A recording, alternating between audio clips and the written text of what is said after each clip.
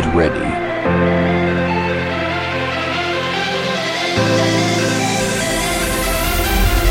This building right here was actually connected to this building over here. Property damage appraisals. Now, I've talked about this before. On August the 8th, and the devastation that occurred as a result. Welcome back to the Commercial Claim Show. What we're going to do right now is give you a quick recap of the entire year. What an amazing year that we had. So many crazy things, and honestly, we capped it off with the most incredible public adjuster, contractor, attorney conference of the year. I don't care if you have another conference that you've been to that you think is better. This was the best one. Advocates United in Miami 2023. Epic, amazing, incredible, phenomenal. I can't even begin to describe what an amazing event. Thank you for coming, and I'm going to recap it and talk about it right now. We had the event, and it was absolutely incredible. What a journey to get there. What an incredible experience, and frankly, all of your positive comments and outlook on the event is really just encouraging us to go bigger and to go harder on the next one.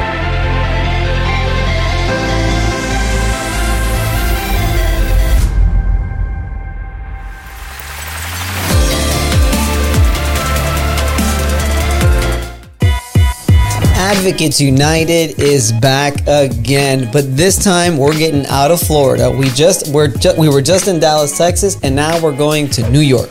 That's right, I said it. Probably one of my favorite cities in the entire country. New York is where we're going to be. We're going to be at the Dave & Buster's in Pelham Manor. Advocates United, an opportunity for people in the industry, public adjusters, contractors, and attorneys to get together to talk shop, educate each other, and learn from some of the most valuable people in our industry. So I actually spoke with an insurance claims specialist, Vince Perry, and insurance claims expert. And basically the DICE method is DICE. Declarations, insuring agreement, conditions, and exclusions. The point is that if you can get through the entire policy and just go ahead and look through the declarations, insuring agreement, conditions, and exclusions, you're going to have a good idea of whether this loss is covered or not. Check it out. What do you think? Top 5 things to know when you're starting out a claims adjuster career. We're going to basically get into how to file an insurance claim in 2023. Things have changed. The biggest issue that I think exists in the industry on the restoration and just contracting side, just period, is when it comes to dealing with homeowners is education to the homeowner. You need to change your mindset that when an idea comes or an issue comes about or a solution needs to be solved, instead of always thinking, how do I need to solve it? You need to think, who can do it? Who can do it for me? Who do I need to hire? What consulting firm do I need to hire? How can I, ChatGPT maybe be able to help? I don't know, whatever it is. Here at their amazing, beautiful office that they've just totally expanded, it's like double than what it used to be, is really all about culture. Culture here is on point.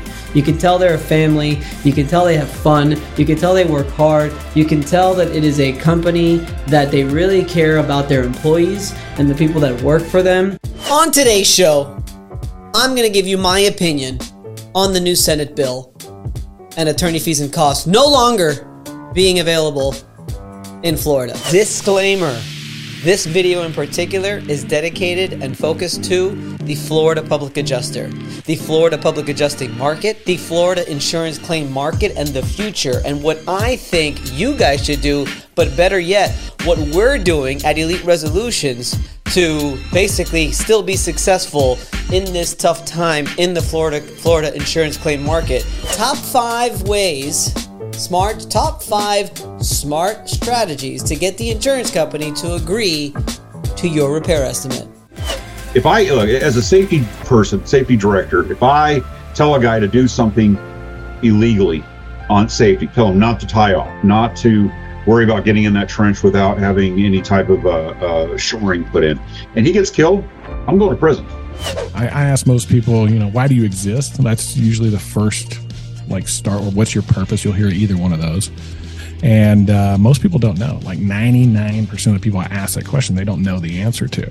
And the other 1% are just lying to themselves. They're just making up an answer.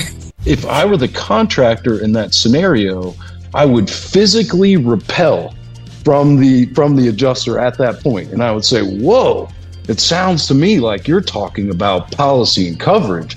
I don't want to say secret tactics, but definitely things that the insurance companies tend to do throughout the insurance company that makes it feel a little questionable as to whether these are ethical things that they're doing or not. Another freeze in Texas. It seems like it happens every year now, and I feel so terrible for these people where it gets so freaking cold. Coming from Florida boy, to understand that it gets so cold that the pipes freeze, the pipes break as a result of it, and just spew out water all over the house is just terrifying. It's our job as public adjusters to follow up with the insurance company, because if not, the insurance company will frankly just wait forever and a day to go ahead and make the payment. Today on the Commercial Claims Show, I'm going to actually share my screen and I'm going to teach you some of the templates that we have for our first follow-up letter, our second follow-up letter, and our third follow-up letter that we actually teach, and we provide this in our course, but I'm going to teach you right here for free on Content Wednesday because that's what we do. How do roof claims work? Right? Seems like a simple question and seems like a simple answer, but there's some things from the public adjuster side that I want you to understand that we are looking at to make sure not only is it a viable roof claim, but it's worth your while as a client, as a roofer, and even as a public adjuster. Top 10 worst home insurance claim mistakes that you can make. As a public adjuster, as a homeowner, as a whatever, these are the worst of the worst of the mistakes that you can make throughout the claims process. And let's get into it now. I'm going to talk about historic insurance cases. I'm going to talk about 3 case studies. We're going to go through Hurricane Katrina, the Surfside condo collapse, and the Great Texas Freeze. I think it was 2021. That I was a part of all of those. I wasn't a part of the Surfside condo collapse, but I'm very familiar with it, and I think it's going to be kind of interesting. It's kind of cool little way. It's just something different that we're doing here. Your top 3 questions that we get asked all the time. So policyholders, get ready. Number 1, will my rates go up? So now what? Should I hire a public adjuster or wait until they make a payment? Question I get all the time. So if you're a policyholder or you're a public adjuster, this is probably a good video for you to just see how I briefly and quickly am able to read through an insurance company estimate and some of the little things that I pick on when going through one. So I hope you enjoy it. Photographing. Taking photos. You would think that you wouldn't have to actually do an educational video about taking photos, but in this industry, you have to do it. You draw our financials, which are pretty dry, lots of mold. But you have all these cracks in the walls, you see? I guess that's from moving around. That one kind of blew out over there. Let's see. Let's stay here long. Supply closet. What do you think, guys? That was 2023.